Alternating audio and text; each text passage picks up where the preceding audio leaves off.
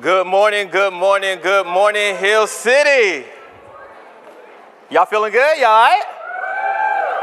All right. That's what we like to hear. My name is Corey. I am part of the team here, and I super excited to be here with you guys in this way. It's always an honor to get to teach God's word in this way, and I'm super hyped to get it in today. So the first week in this series, we heard Lacey talking about this idea of the invitation, right? And then last week we heard from Nicole. She was talking about hospitality. And then for me this week, I get to bring you guys the sermon about belonging. Belonging, being a part of something, connecting to something or somebody in a real way. So if you're taking notes, and you should, because all good Christians take notes, you can write this title down called The Practicality of Belonging. Now, we love Hill City Church. Those of you guys who are members here and been here for a while, you know John is up here. He kills it every single weekend. The youth ministry is amazing. The kids ministry is super fire. Discipleship is like off the chain. If you guys haven't taken discipleship, I encourage you to do that. Community groups go crazy. Everybody loves it, right? And I would say those are the things that probably, got you to Hill City. You came, you saw everything, you checked it out. But the thing that got you probably to stay at Hill City are the things that you can't track. It's the intangible things. Sometimes you come here and you feel like, man, it just feels like home. It just feels like I just belong here. It feels like I just connect here differently than I've connected at any other church. And maybe you've gone to church as well, too, and you've seen, when you first come in, they have the signs that say, welcome home. I'm not sure how familiar you guys are with church, but I've been to a lot of churches. And typically, if you're new, they want you to get this feeling of your home. So, in a church sense, that is how we think about the idea of belonging. People are always trying to get you to connect in a real way. Social media, we all have Instagram, we all have Facebook, TikTok, all that kind of good stuff. And we post pictures, we post content, we post likes, or we do it for likes, and we, want people to comment. We want people to engage in the things that we put online. And typically you want that because you feel like, hey, I might belong here on social media. You feel more connected. You feel more a part the more that people like your post, the more that people like your content, right? And then the adverse effect of that is if people don't like your content, if people don't like your post or comment on it, then sometimes you don't feel like you belong, right? And some people even take their pictures down if it doesn't get enough likes. I'm people. I take my stuff down if it doesn't get enough likes, right? And then even in college, there was this, fraternities and sororities, and this idea of, hey, this is your fraternity brother, or this is your sorority sister, right? Because they know typically the word and the idea of family. If you don't belong anywhere else, you belong in your family, right? And your family takes you for who you are, the good, the bad, the ugly, all that kind of stuff. But this idea of belonging is brought into us from the day we are born. We have this innate desire to belong. There's a quote that says, we're all born looking for somebody who is looking for us. So we are always looking and looking for that person to say, hey, how do I belong in this situation? And even before we were born, if we take this back to the beginning of time, if we take this back to the beginning of when God created this earth, he looked at everything he did. He said, all right, I created the sun, that's good. I created the moon, that's good. I created land, I created animals, I created fish, all that stuff. He looked and said, all this is good. He created Adam and said, it's missing something. It's missing something. It's the only thing that he labels as not good for that person to be alone. It's the only thing that he labels as not good for something that he created. Now, he said, he stepped back, he looked at his work and said, this could be better. Let me create a woman. That's what he said. I thought I'd get more amens from the women's. But, it is what it is.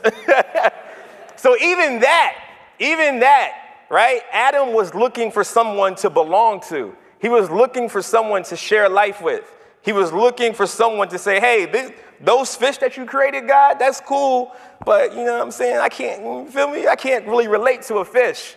So he created Eve, right? And this idea of belonging started way back when in the Garden of Eden. Now, I don't know about you guys, but I think that 90s TV sitcoms are like the best ever sitcoms in the world. They are. I don't want to hear no I don't know. I grew up in the 90s, and there was this one sitcom called Fresh Prince. Y'all remember Fresh Prince? I feel like y'all bluffing, so we're going to test something out just in case. I'm going to make sure y'all know it for real. Let's see. All right. Now, this is a story all about how the upside down, and I like to take a minute, just sit right there, tell you how I became a prince. Boom, boom, boom, boom, boom, boom, boom, boom. In West Philadelphia, on the playgrounds where I spent chilling out, maxing out, relaxing out, shooting some b-ball outside the school when a couple of guys started making trouble in I got in one little fight. My mom got scared. She said, I whistled for a cab, and when it came near, the license plate said fresh with the dice in the mirror. I thought, man, if anything, this cab was weird, but I thought, man, forget it. I pulled up to the house yelled to the cab. I looked at my kingdom. I was finally there to sit on the throne. All right, we got it. Yeah. I like that. All right, bet. I'm with my people. This is good. All right, so for those of us who know Fresh Prince, we kind of know the story of the plot of the whole entire series, right? Will Smith is this guy where he comes from Philadelphia, right? He comes from the inner city. He comes from not having a lot of money, not having a lot of resources, the public school system. He comes from not having a father, which is huge, right? And he has all these things against him. And then his mother says, you know what? You've been in trouble a lot. I'm going to go send you to live with your auntie and uncle out in California, out in Bel Air. Now, Will Smith has to transform everything that he knows and likes and wants, and he's transported over to the West Coast into this whole entire new world, this completely different world that he knows nothing about, right? So now he's among rich people, and he's among the affluents, and he's among private school people, and he has no friends, and he's trying to fit into this idea and what that means to live in Bel Air, because it's completely different than when he lived in Philly, right? And then one of the things, too, that is kind of difficult for him is that he doesn't know his father. And that is huge for anybody. Your father, especially for young men, they're the person that you get a lot of stuff from. You learn a lot of stuff from your father. You learn how to do a lot of things. They teach you a lot of things just growing up. Mothers are super important as well, too.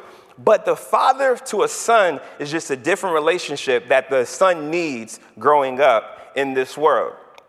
So in one episode, Will Smith he's getting a chance to meet his father for the first time. He's getting a chance to meet his father, and he's super excited about it because this is the first time in a long time that he's met him. I think it's first time ever. And he's planning all these trips they're going to take, and his dad said, yo, get ready at this time because I'm coming to Bel Air. I'm going to pick you up, and we're going to go on a trip, and we're going to have a good time. And Will is excited. Will, man, I'm glad you're here. Some business came up I got to handle. So we're going to have to put our trip on hold. You understand? Yeah, that's cool. That's cool. Just for a couple of weeks. I understand. Yeah. Maybe a little longer. Yeah, whatever. Look, I'll call you next week and we'll iron out the details, okay? Yeah.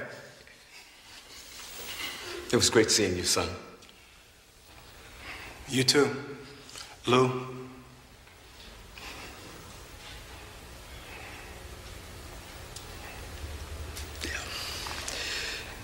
Yeah,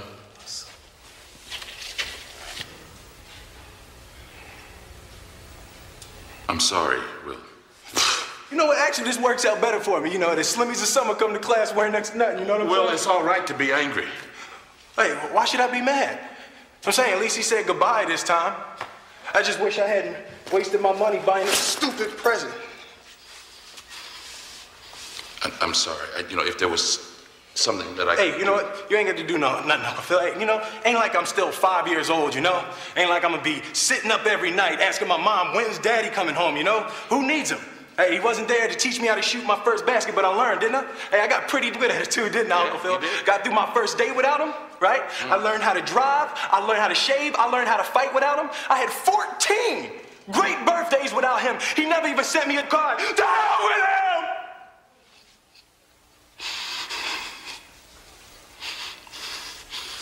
I ain't need him then and I don't need him now. Will, Now, you know what, Uncle Phil? I'm gonna get through college without him.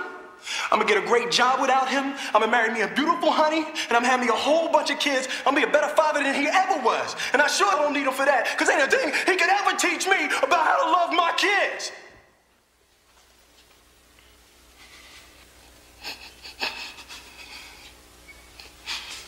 How come he don't want me, man?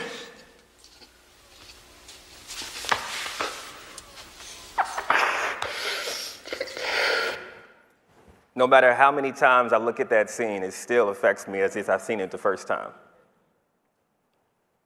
Because this idea of not knowing who you are is so deep. This idea of not knowing what a father's love is like and not being able to trust somebody in a space where you already feel like you don't belong. And now your own father doesn't want anything to do with you. I can't imagine how that feels. And in that scene, you see Will name a lot of things. He says, I'm going to get through college without him. I'm going to get married without him. I learned how to play basketball without him, right? And the things that he named are really things that he desires to have. The things that he named in that clip are things that we want as well, too, from people that we are connected to. And you kind of got to put on a front when you're not connected to that person anymore. You kind of got to put on this face or this mask when you realize, man, I don't feel connected. I don't feel like I belong. It's unfortunate that his dad left in that manner and left in that way and broke all the trust that he was trying to build with his father, right? And this brings me to my first point. Connection is the entry point to trust. Connection is the entry point to trust. And we're going to go to John 15:5. And we're going to read what Scripture says about this. Now, what you also have to understand, too, is that Jesus here in this Scripture is, he's preaching a message here, and he's talking to the people. And people are asking a lot of questions. And Jesus kind of here is answering questions for people as well, too. So this is one of his answers. Someone asked about the vine, about connection, and about belonging, what that means. And Jesus says, yes, I am the vine. You are the branches. Those who remain in me and I in them will produce much fruit. For apart from me, you cannot do anything. Right? So, people asking me all the time, why is it important for me to be connected to a church? Why is it important for me to be connected in a way? Well, they say connected in general, but I understand what they're saying when they ask me what it means to be connected. And I always point back and look back at this scripture, because if we want to do anything of significance, we will have to be connected to something in a deeper way, not just a, regular surface way, but really be connected, really belong, right? Really feel like I see a lot in this organization that I'm in, whatever that is, right? In this relationship that I'm in this church that I'm in, because I know if I don't connect the right way, I won't be able to produce the right way, okay? Have y'all ever bought like an iPhone charger from like a gas station? And not the one from the Apple store, right? It works for like a day or two. But because it's not connected, it's not made by the manufacturer, it's never going to work the way that it's supposed to work, because it was never intended to connect in that way. Now, when we connect in this way, it's going to take three things for us to really connect in this way. It's going to be vulnerability, sacrifice, and intentionality. Okay? Vulnerability, sacrifice, and intentionality. Relationships on any level are messy, okay? Relationships at anything, at any point in life, you have the perfect relationship, but it's still going to be some mess in that relationship. You will have to give up some kind of feeling. You will have to show some kind of vulnerability if you want this relationship to work, okay? In this relationship that we see with Jesus and us, Jesus displays vulnerability all throughout the Bible. One particular instance that I'm thinking about right now is when he was tempted by Satan. When he was tempted, he's led out into the wilderness, and he was tempted by the enemy, right? Now, a lot of things Jesus does in the Bible is for example. You feel me? Like when he created the world in 6 days and then he rested on the 7, he didn't rest because he was tired, okay? He rested for an example for us to show, hey, you work and then you rest, right? So here with the vulnerability, he is being tempted by Satan, not because it's so hard and he might give in and, oh my goodness, I don't know, if Jesus gives in, everything's gone, it's just gone. But more so, he's showing that, hey, when the enemy tempts you, you also can resist temptation the same way I have. So vulnerability is the first thing, because Jesus was in a vulnerable position, but he overcame through the power of knowing the word. So vulnerability is the first thing when you're trying to connect. The second thing when you're trying to connect is sacrifice. Sacrifice is so important, okay? Sacrifice simply means doing things you don't want to do for the sake of someone else. You cannot be in a real relationship. You cannot be in a real connection. You can't belong to something in a real way if there doesn't involve sacrifice. Jesus was the ultimate sacrifice. We know that. He died on the cross for our sins and sacrificed himself. What are you sacrificing for the things you say that you want to connect to? For the things that say that you want to belong to, right? What are you sacrificing? Just think about it. It's a rhetorical question. And then lastly, on that part, intentionality. Intentionality. Doing it on purpose. Doing it on purpose. Now that purpose there can be flipped in two meanings. It's kind of an entendre, right? Purpose as far as like we're doing this, we're being intentional, so we're doing this on purpose, not accident. And then purpose as in doing it on mission, right? Doing it on mission as far as like, hey, I'm on an assignment. I'm on a mission. I have a purpose to do this. This is my purpose in life. So those three things are going to help you connect more, and it's going to help you build trust as well, too. Vulnerability, sacrifice, and intentionality. Now, number 2, belonging before you believe. Belonging before you believe. So as I was getting ready for this message today, I was looking up, just make sure that my theology was right, because it's important that we're saying the right things from the stage.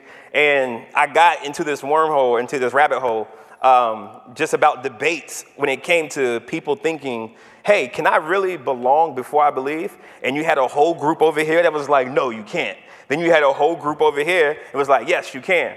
So I was torn, y'all. I didn't know what to tell y'all, because I was like, I don't know, right? But then I was like, you know what? Let me go to the Bible and see what Jesus did. That's always a good thing to do, right? See what Jesus did.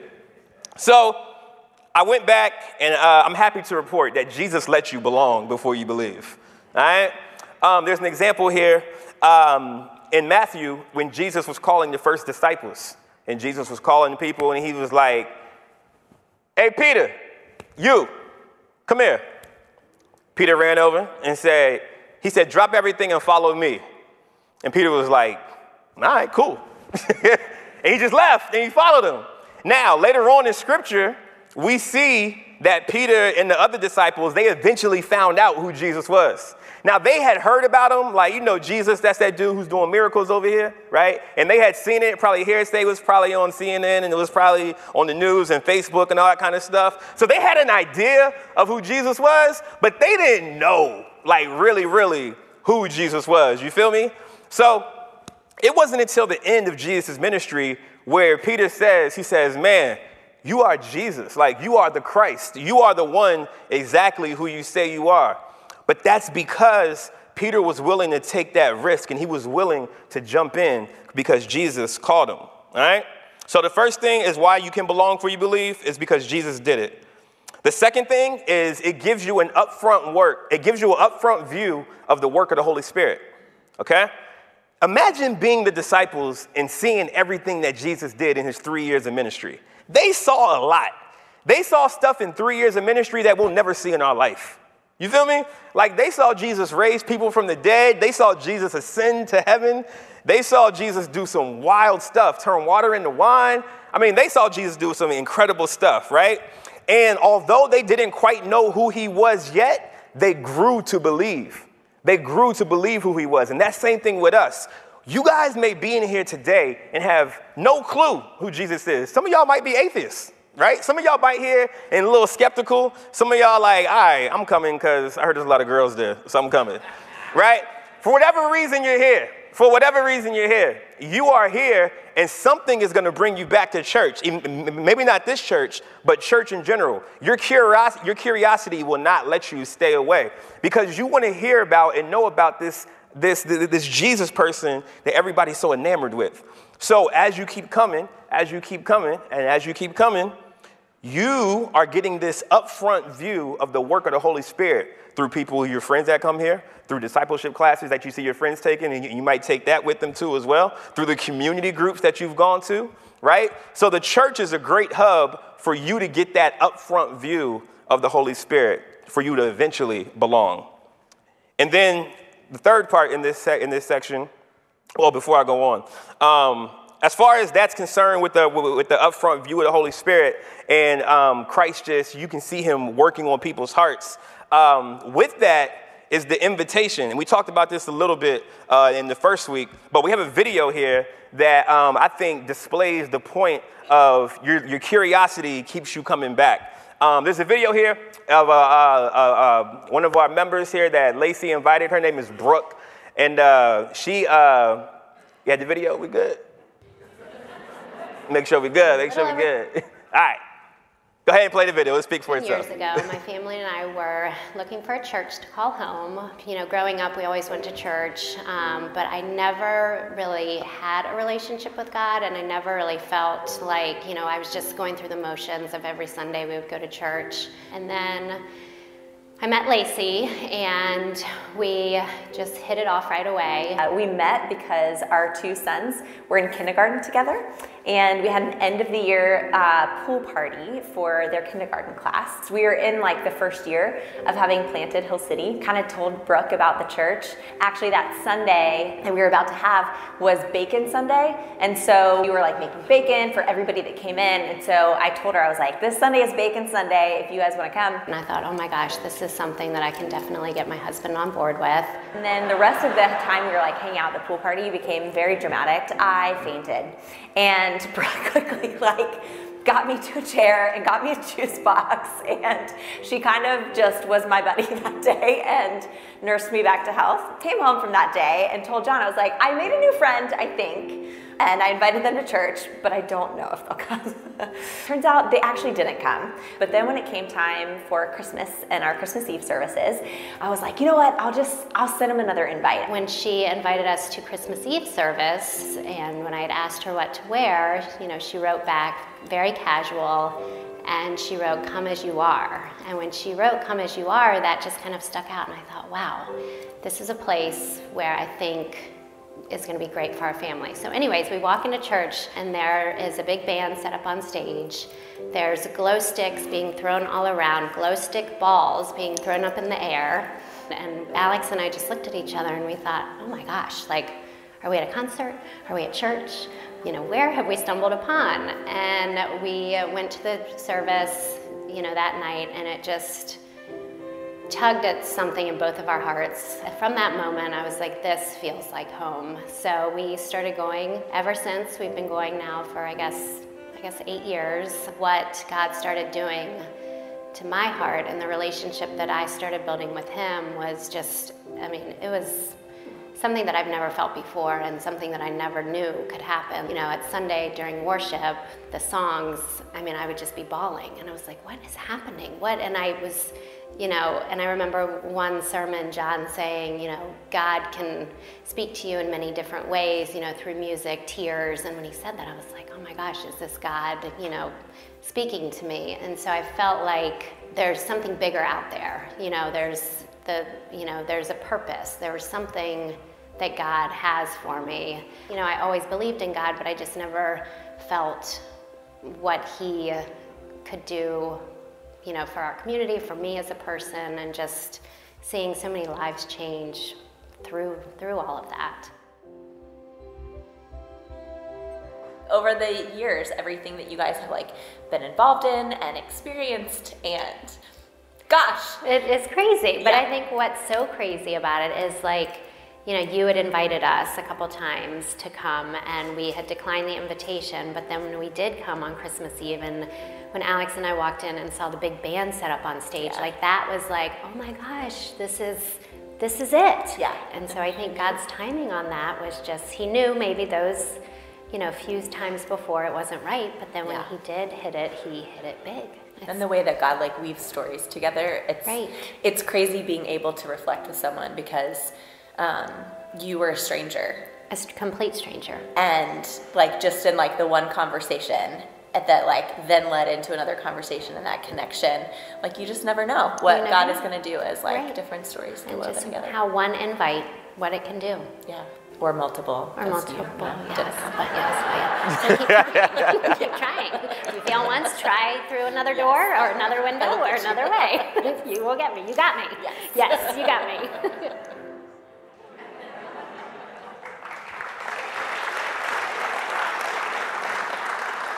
Man, I love that story for so many reasons, especially the one where she said, one or a few invites.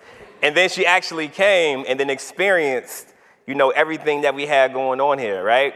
So that was an example of that front row view of the work of the Holy Spirit. But you got to actually come. You got to connect. You got to belong to something in order to understand that fully.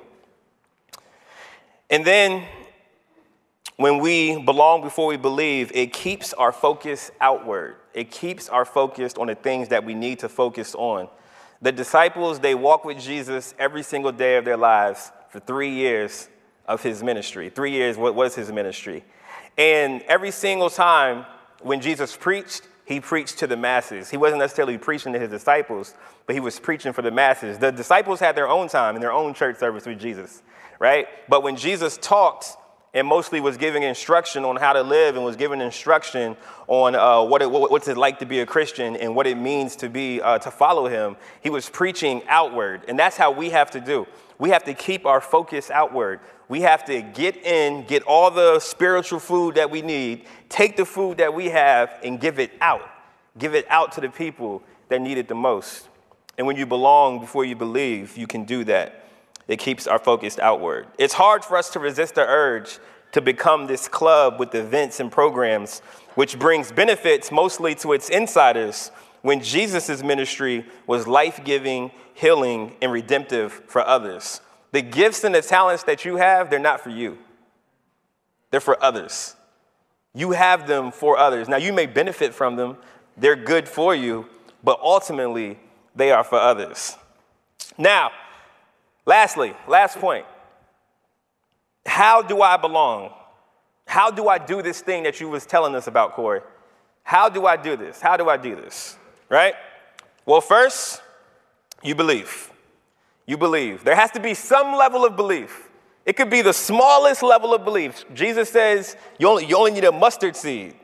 That's right. You only need a mustard seed, right? But on some level, there has to be that curiosity or that spark, right, in order for you to effectively belong. Secondly, you stay. You stay. You stay when it gets difficult. You stay when it gets good. Kind of like marriage. You stay when it's great. You stay no matter what happens because you made this commitment to wanting to be connected to something bigger than you. In all my relationships with my friends, I fight with all of them. It's part of the deal. We always get in arguments. But because we have that commitment, we're still friends. We stay. There's protection in staying. I have that relational equity with my friends because I know that, hey, you have my best interests at heart, and I belong to you in a different way than I belong to somebody else. I'm connected with you on past the surface level, but I'm connected with you in a way to where if we argue, I know you're not like coming at me crazy, just like, you know what I'm saying? Like for no reason, but you have an opinion, I have a strong opinion, and in that relationship, we can disagree and fight and argue and all that stuff because we know at the end of the day, we're going to be okay. So that's how you belong. You stay. I think about trees, right? Trees, they don't move. Trees are planted. Their roots run deep. Hurricanes, tornadoes, right? All the bad weather, right? Most times, trees are still going to stay. I'm not saying that's always, I mean, we've seen trees get knocked down and things like that. But for the most part, that tree that's in your yard right now, that tree's been there since you lived in your house, right? Because trees are rooted. Trees are planted. And that's how we need to be. Be a tree. Stay, all right? And then lastly, make space. Make space. Make space, right? I remember when I first came to Hill City, we were over there on the smaller room. And then we had to make space because more people wanted to belong. More people wanted to connect to what we have going on. In your life that you have right now, is your circle only big enough for you? Is the way you live your life only big enough for you? Are you the person that's like, no new friends? No, I can't do it. On your Drake, right? Or are you like, nah, you know what? I see this person over here. They look like they need a friend. They look like they need an encouraging word. They look like they need to connect with something on a deeper level. Is this what our mindset is towards? Are we thinking about this like this, in this way? Because this is how Jesus thought. This is how followers of Jesus think. We have to continue to make space. Our deepest satisfaction comes not from achieving personal autonomy, but through acceptance into unconditional love. You ever realize that a lot of your most inner needs are things that this world can't satisfy? A lot of those things that you want and that you desire, right? It's not tangible things. Research shows that most people want to be loved. They want to be genuinely accepted. They want to be genuinely connected to something. They want to be a part of something bigger than themselves. Of course, we all want to be rich. We want to have the house. We want to have the cars. But that stuff's going to fade away. I know poor people that are happy as I don't know what. I know rich people that are miserable. You know what I mean? Because in the inner core of us, we want to belong somewhere. We want people to love us. We want to be loved because that is how it is for the human condition. We have that condition. We have a God-sized hole that is always looking to be filled. And God is looking to fill it with himself. He's saying, hey, let me in. I've been asking for a while. I've been tugging at you for a while. That's me. That's me that you've been filling. That's me. You've been trying to fulfill it with everything else, but that's me you're looking for. That's me. And today you can make that decision to let him in. As the band comes up, there is something that is very, very important that helps us connect and remember and belong as well, too. And that is communion. And communion is important on so many reasons, for so many reasons, and for particularly reasons important to the Christian. If you are a believer and you believe that Jesus died on the cross, I definitely think that you should be partaking in communion. If you're not a believer of Christ, please don't feel any pressure to do this. Please don't feel any like, oh, I got to do this. This is a thing where it's like, everybody else is doing it. But this part is a way that we connect to Jesus every time that we do this. In Scripture, it shows us and tells us that the night that Jesus was betrayed, he was at the Last Supper, and he held up a piece of bread and said, this is my body. It's broken for you. Some of us walked in here broken today. Some of us walked in here lonely. Some of us walked in here with the issues of the world.